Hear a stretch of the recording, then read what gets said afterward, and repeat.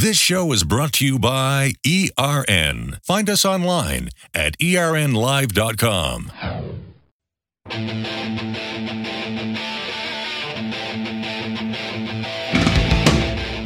Welcome back to Street Rod and Custom Radio, and I have a special guest on the show, and I want to share a quick story before I get Jeff Knuckles talking. He is the manager of the Columbus Motor Speedway. For those people that don't like me, for those of you that love me, and it's his guy's fault. So if you have any complaints, this is the guy you contact. Because Jeff Knuckles and I became friends back in 2005 when I started racing these little cars called Crazy Compacts. I had a 93 Beretta, and he's the one who put my name in a hat way back when start calling racing on TV. Good or bad, but here I am 11 years later, still flapping my jaw. Well, let's see, I started broadcasting in 07, so 9 years, but known Jeff since 05. And Jeff, welcome to the show. And I know there's some news, good, bad, and ugly, whatever you want to say, but we're losing a legendary track in the state of Ohio, in one of probably the oldest small tracks in the country. Am I correct by saying that? Did you really say people should call me to complain? Yes. Did I hear that right? It's your fault. Jeff Knuckles. There you go. With no K. Google yeah, it. No. It's Columbus Motor Speedway, been around a couple of years. My grandfather and 6 or 7 other World War II veterans purchased the property. First race, we actually found the news clipping, October 19th, 1946.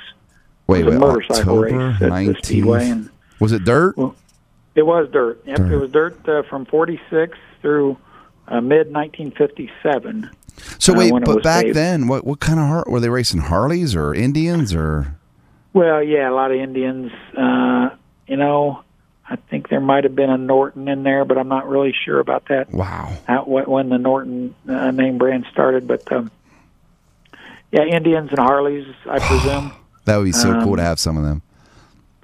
So yeah, it was a dirt track, and the beauty of the motorcycle world is the at least in the flat track world, dirt is that the motorcycles are laid down sideways in the corners, right? And so the guys decided to make it a very round, probably one of the roundest third miles I know of. There's really not much of a straightaway at all, right?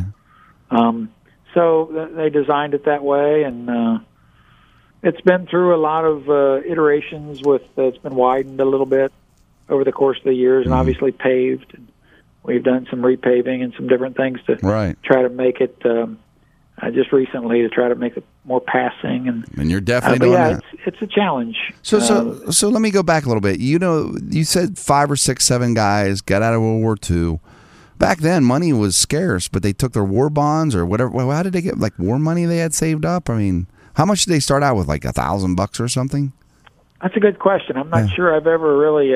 Actually, I did stumble across the real estate records, and I want to say it was $3,000 or $4,000. Oh my goodness! For the main property that the track itself sits on. Wow! It's about 20 acres, I believe. Of course, since then we've added a parking lot and some other area, and have 49 acres now. But it's been around a long time. One of the we won the 2009 the National Promoter of the Year award. So pretty proud of that. Mm-hmm. And my grandfather owned, or he and this group that they for a while called the Columbus Motorcycle Club owned the facility. He over the course of maybe 6 or 8 years, continued to gain more shares from the other members who dropped by the wayside for one reason or another. And then he passed away in 1965, and at that point in time, there were 2 other members left, and my father bought them out. So wait, let me ask you this. What made those guys decide to go from motorcycles to cars? Just because motorcycles were dying off at that time, or there was more money to be made? Because they were a motorcycle club. What they say, hey, let's get some old 39 Fords out here and 32 Chevys, and let's get busy.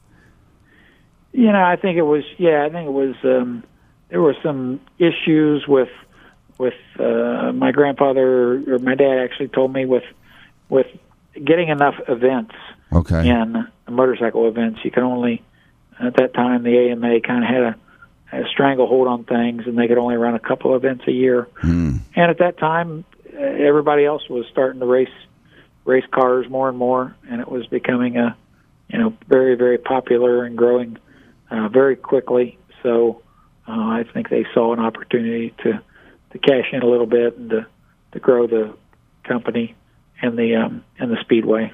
And that's probably why some of the guys fell to the wayside, you might say. They probably was like, no, this is a motorcycle track, and it'd be so great. I mean, I know you love to see your grandfather for many, many reasons, but I would love to sit down. And your dad, may he rest in peace, he died a few years back, but I remember sitting on the golf cart with him, and every time I was with him, he'd tell me a cool story. And I can't imagine the stories your grandpa had in such a simple time in America where no one cared about the noise. The whole family came out. They bought some popcorn, bought some Pepsis, chilled out and watched some racing. Now everything's so complicated. And the sad part is you guys are finally selling the place. I understand why. And, after 71 years, this legacy is going to be gone. And it's like when I go to my hometown, every school I went to is torn down now.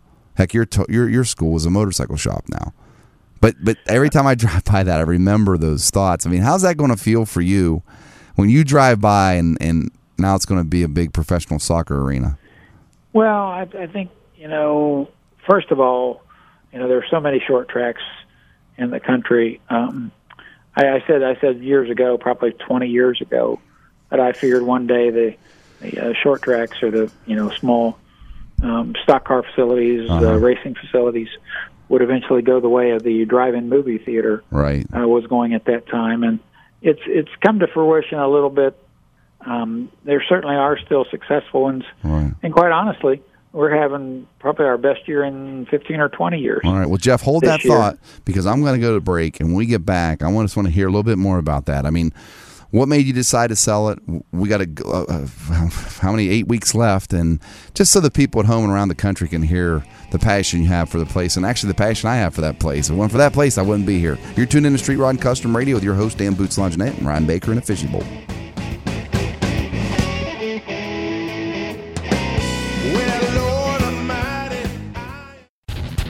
This show is presented in part by Haynes, the worldwide leader in automotive and motorcycle repair information for over 50 years. We'll be right back.